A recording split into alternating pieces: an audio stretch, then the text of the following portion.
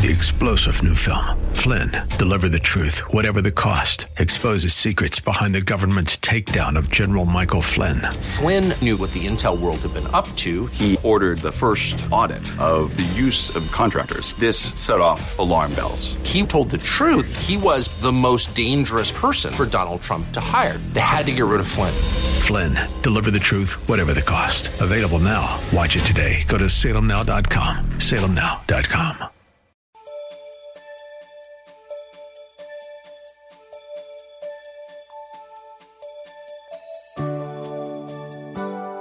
The first 6 letters in Christmas are C, H, R, I, S, and T. What's that spell? Christ, which should remind us that we celebrate Christmas for Christ's sake. Jesus, who gave us the greatest gift of all, salvation, which costs us nothing, but costs him everything. He is the reason for Christmas and every season. Many of us miss the real meaning of Christmas because we focus on giving gifts that last for a season rather than gifts of the Spirit that last a lifetime and from generation to generation. Today, Pastor Rander compels us to remember that Christ is Christmas. Thank you for listening in today. Have your Bible close by and have pen and paper handy. What is man that you are mindful of him, and the Son of Man that you visit him? Wow, the work of your fingers. Everything we see is the work of the hand of God. You can see God in creation. Psalms 19:1 says, the heavens declare the glory of God, and the firmament shows his handiwork. When you can see the stars and the mountains and the valleys and the rivers and the ocean and conclude that there is no God, you are the biggest fool in the world.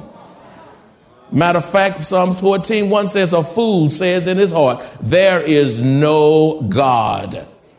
You got to be a fool to conclude that. You say, well, you're educated. Well, you're an educated fool. If you're ignorant, then you're an ignorant fool. A fool is one who says there is no God, but one day they will bow the knee to Jesus and say, you are Lord and God.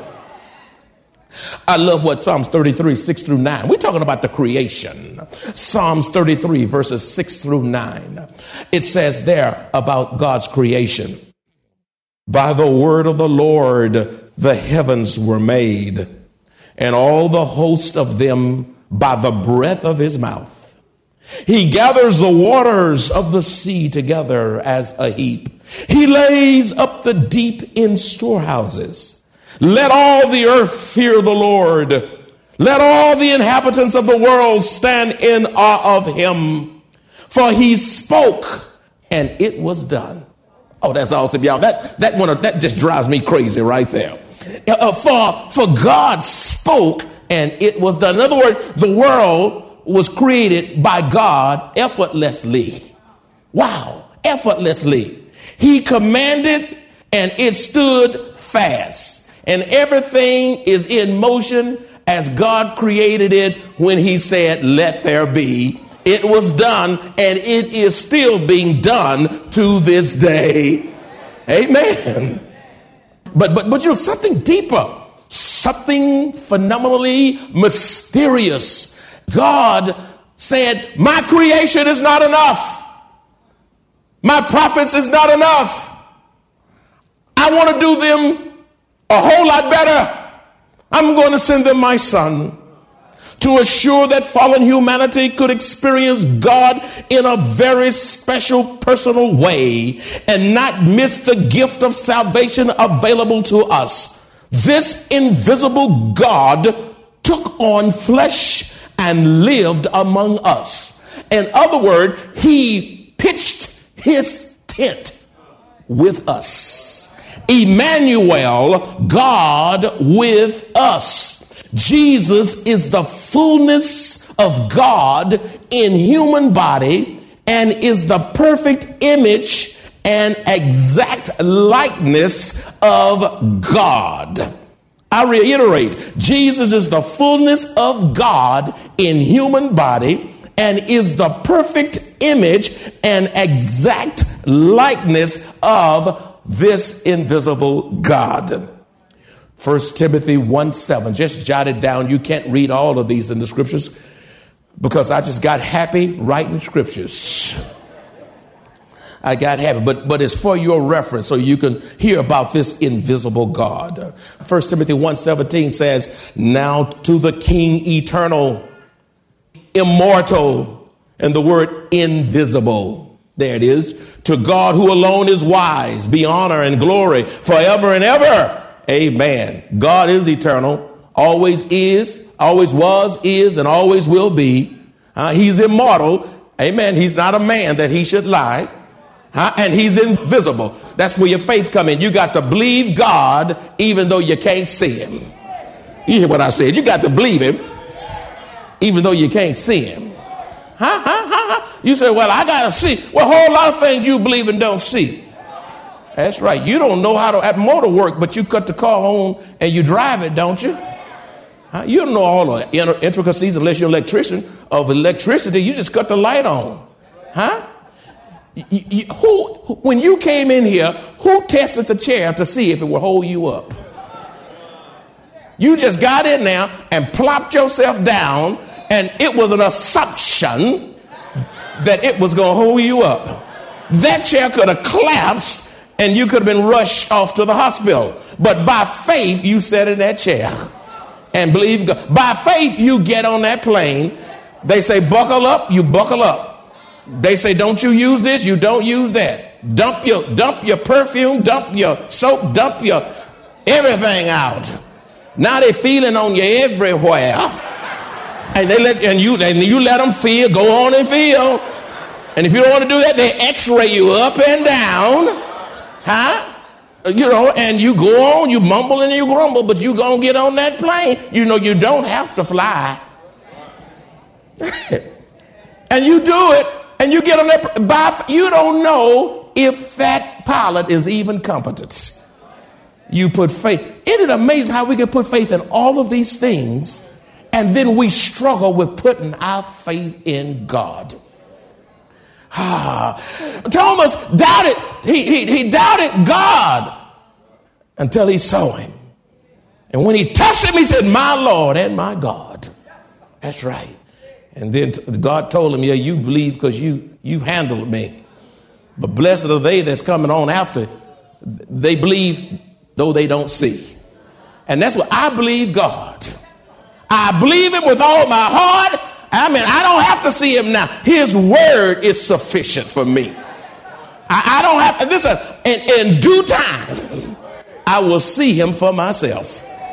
So he is an invisible God. Colossians 1:15 says, he is the image of the invisible God, the firstborn over all creation.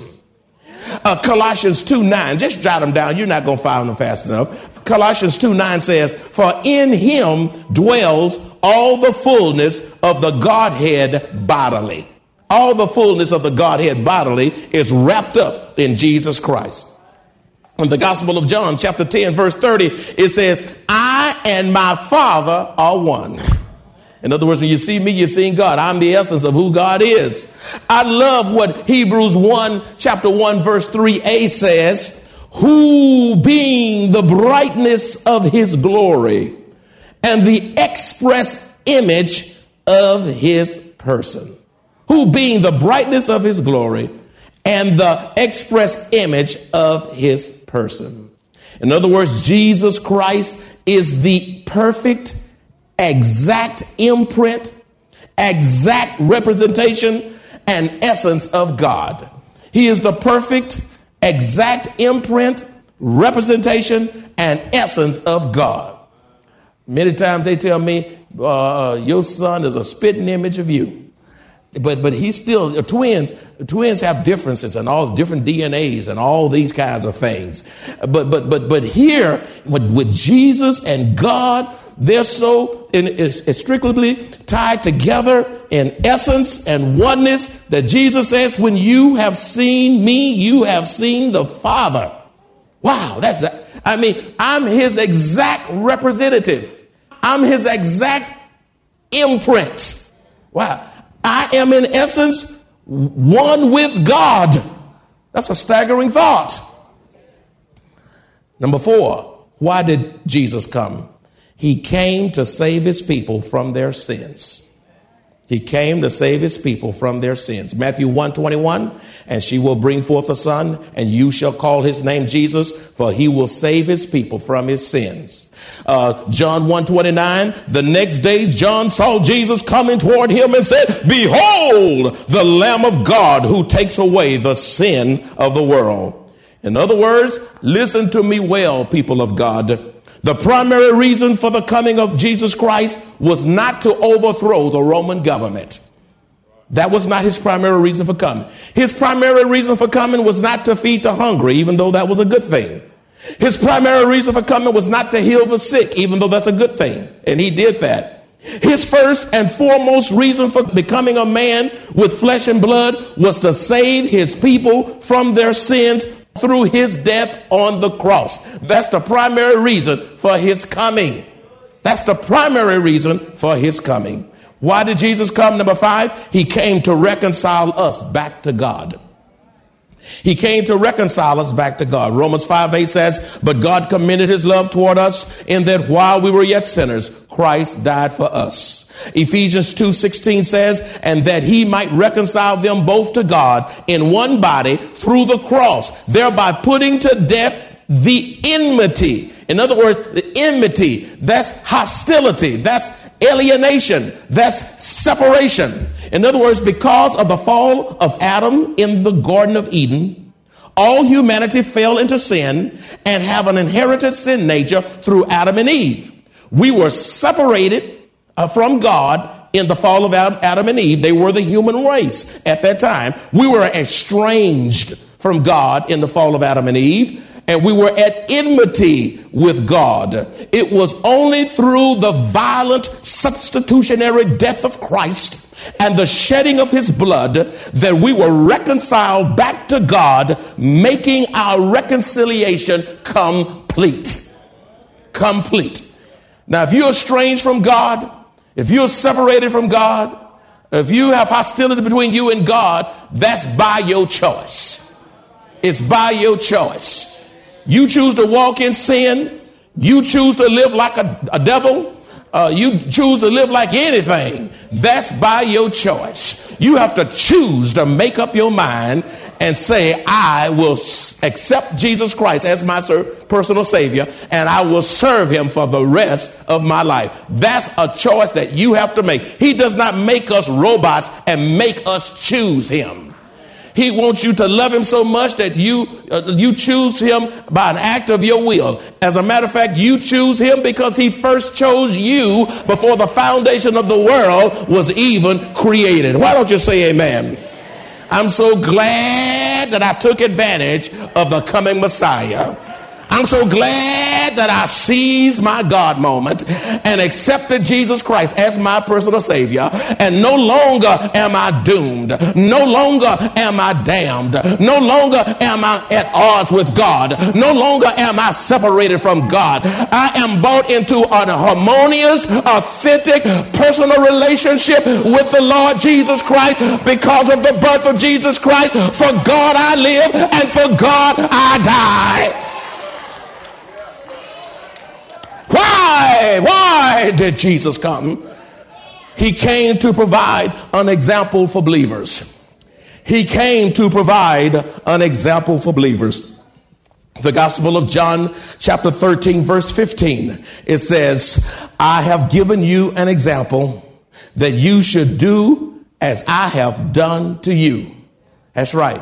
He said, you do as I have done to you. 1 Peter chapter 2, verse 21. Jesus being an example. 1 Peter 2:21 says, for to this you were called, because Christ also suffered for us. That's you and me. Christ did not come for an owl. He did not come for a goat. He didn't come for a little chee-chee bird or a little crow.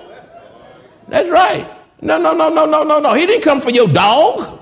I don't care how you love your dog. He did not come for your dog. He came to save people. He didn't come for the bear. He didn't come for all that stuff. He didn't come for your money. He came to save the people from their sins. For this you were called, because Jesus Christ also suffered for us, leaving us an example that you should follow his step. And my question to you, my friends, what kind of an example are you?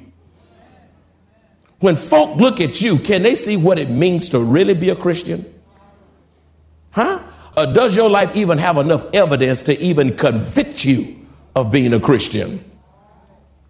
Oh, I'm so glad before the Father, Son, and Holy Ghost that Jesus Christ was my example, and he was a perfect example. Nobody else can put claims on being a perfect, sinless example except Jesus Christ. Won't you say amen? You say, can you give me some accounts? Let me just give you a few. I'll run on list here. Adam and Eve rebelled against God and partook of the forbidden tree. Abraham lied. Moses murdered a man and fled as a fugitive. Samson fell asleep in Delilah's lap and lost his hair as well as his anointing. David committed adultery with Bathsheba and had her husband put on the front lines and had him murdered in the name of war. Solomon fell because of his love of women. Jonah ran from God and pouted when Nineveh repented in sackcloth and ashes. Therefore, Jesus came to be that perfect example for all humanity. Only Jesus Christ had a sinless life and is our perfect example. Every other example in human history is a flawed example, including you and me. You say, you're not a perfect husband, you're not a perfect wife. You think you're a perfect husband? Just ask your wife. You think you're a perfect wife? Just ask your husband. You know, children are not perfect. We're all flawed. We've all messed up, and we messed up more than one time. Somebody, a God of a second chance. I don't ever say God of a second chance. I just say he's God of another chance. I don't want to limit myself to seconds. I really don't want to limit myself to seconds, because I've been past my seconds. I think I got some witnesses in here. I've been past my seconds. I need another chance and another chance and another chance and another chance and another chance. And I get that another chance because of the blood of Jesus Christ. Oh, God Almighty. Number 7, why did Jesus come? He came to provide a great high priest who would sympathize with us in our weaknesses. He came to provide a great high priest who would sympathize with us in our weaknesses. I love what that grand old verse says in Hebrews chapter 4, verse 15. For we do not have a high priest who cannot sympathize with our weaknesses, but was in all points tempted as we are, yet without sin. In other words, thanks be to God that we do not have to go to man to get to God. Aren't you glad that you don't have to go through Draper to get to God? I feel sorry for Catholics. They got to go to the Pope and pray to this and pray to Mary and pray to this and all these things. Listen, I'm so glad I don't have to go to nobody but God for myself. The death of Jesus Christ on the cross, which caused the tearing of the veil in the temple, gave us direct access to God through Jesus Christ, who is our great high priest. When that veil was rent in twain, it gave us direct access to God. And you can go to God anytime, anywhere. You can go to God early in the morning. You can go to God at lunchtime. You can go to God just before you go to bed. You can wake up at midnight and go to God. You can go to God in your car. You can go to God in your shower. You can go to God in your closet while you're putting your clothes on. You can go to God while you're waiting at the railroad track for the train to cross. You can go to God while you're in that doctor's office and it's a little too long in there. You can go to God when you're at HEB and there's 30 baskets ahead of you. You can go to God anytime, anywhere, and his number, by the way, is 111, and you don't have to worry about your bill being cut off because it was paid in full at Calvary.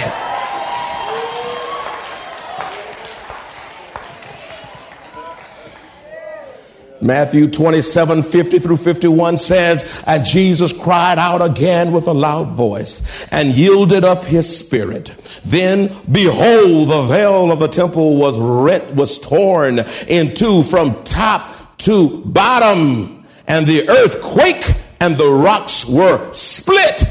Jesus can identify and sympathize with us because he himself became a man, went through life trials, went through life's temptations, living a perfect sinless life while walking as a God-man on earth, yet without sin. Yet without sin. Why did Jesus come? He came to die. He came to die. Matthew 16:21 says, from that time, Jesus began to show to his disciples that he must go to Jerusalem and suffer many things from the elders and chief priests and scribes and be killed and be raised the third day. Jesus taught about his coming death. He came to die. Matter of fact, he was born to die because in heaven there was no flesh and blood.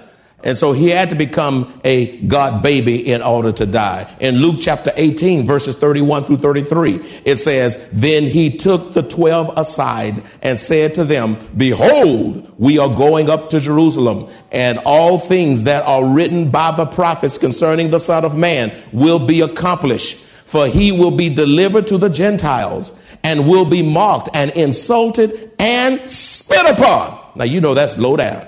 Spitting on God. Can you imagine that? Spitting on God. They will scourge him and kill him.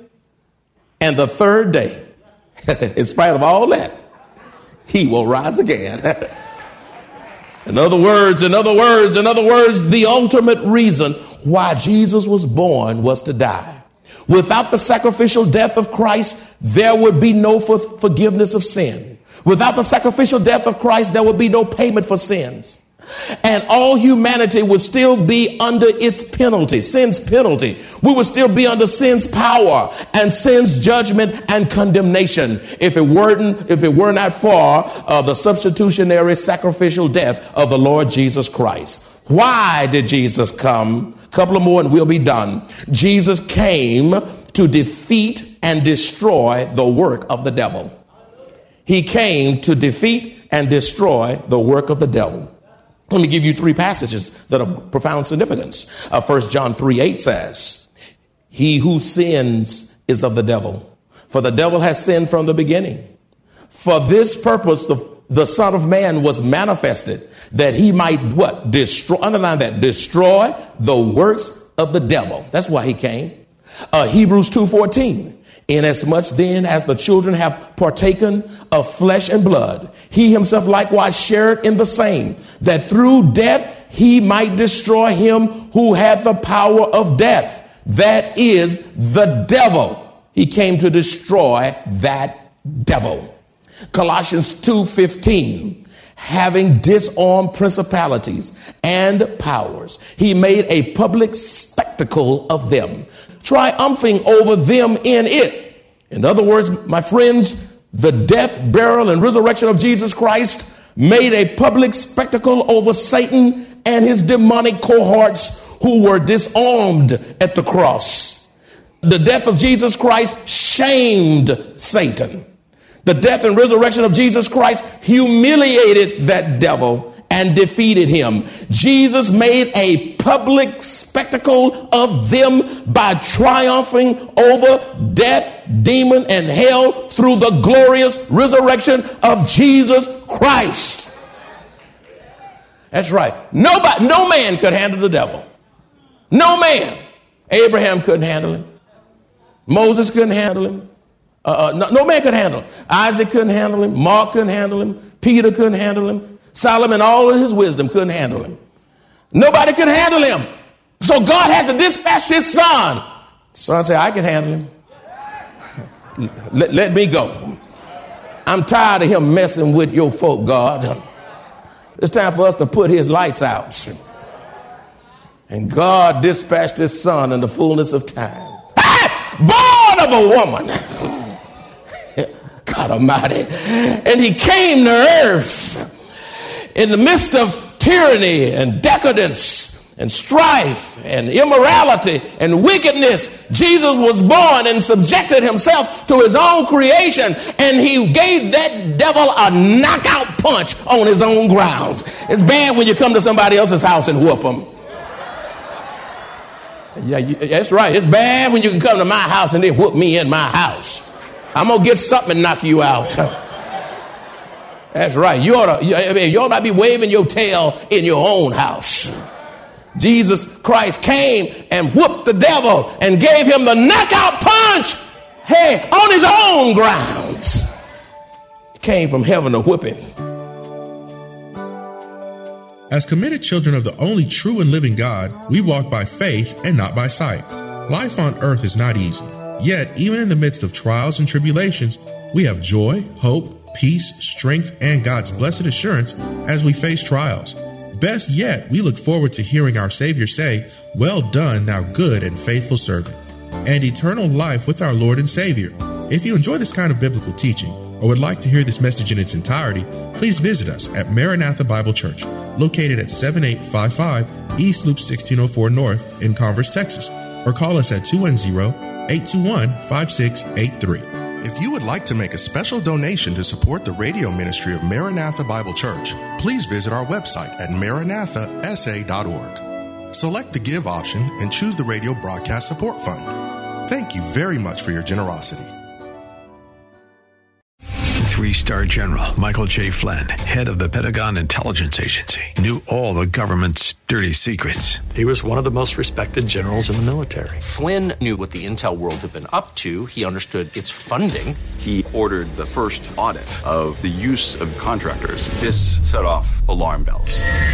The explosive new documentary, Flynn, Deliver the Truth, Whatever the Cost, uncovers the facts behind this scandal. Flynn told the truth. He was the most dangerous person for Donald Trump to hire. I find out the worst enemy that I'm going to face in my life is right here in America. They took my assessment and they wanted me to change it. And I was like, I'm not changing it. They had to get rid of Flynn.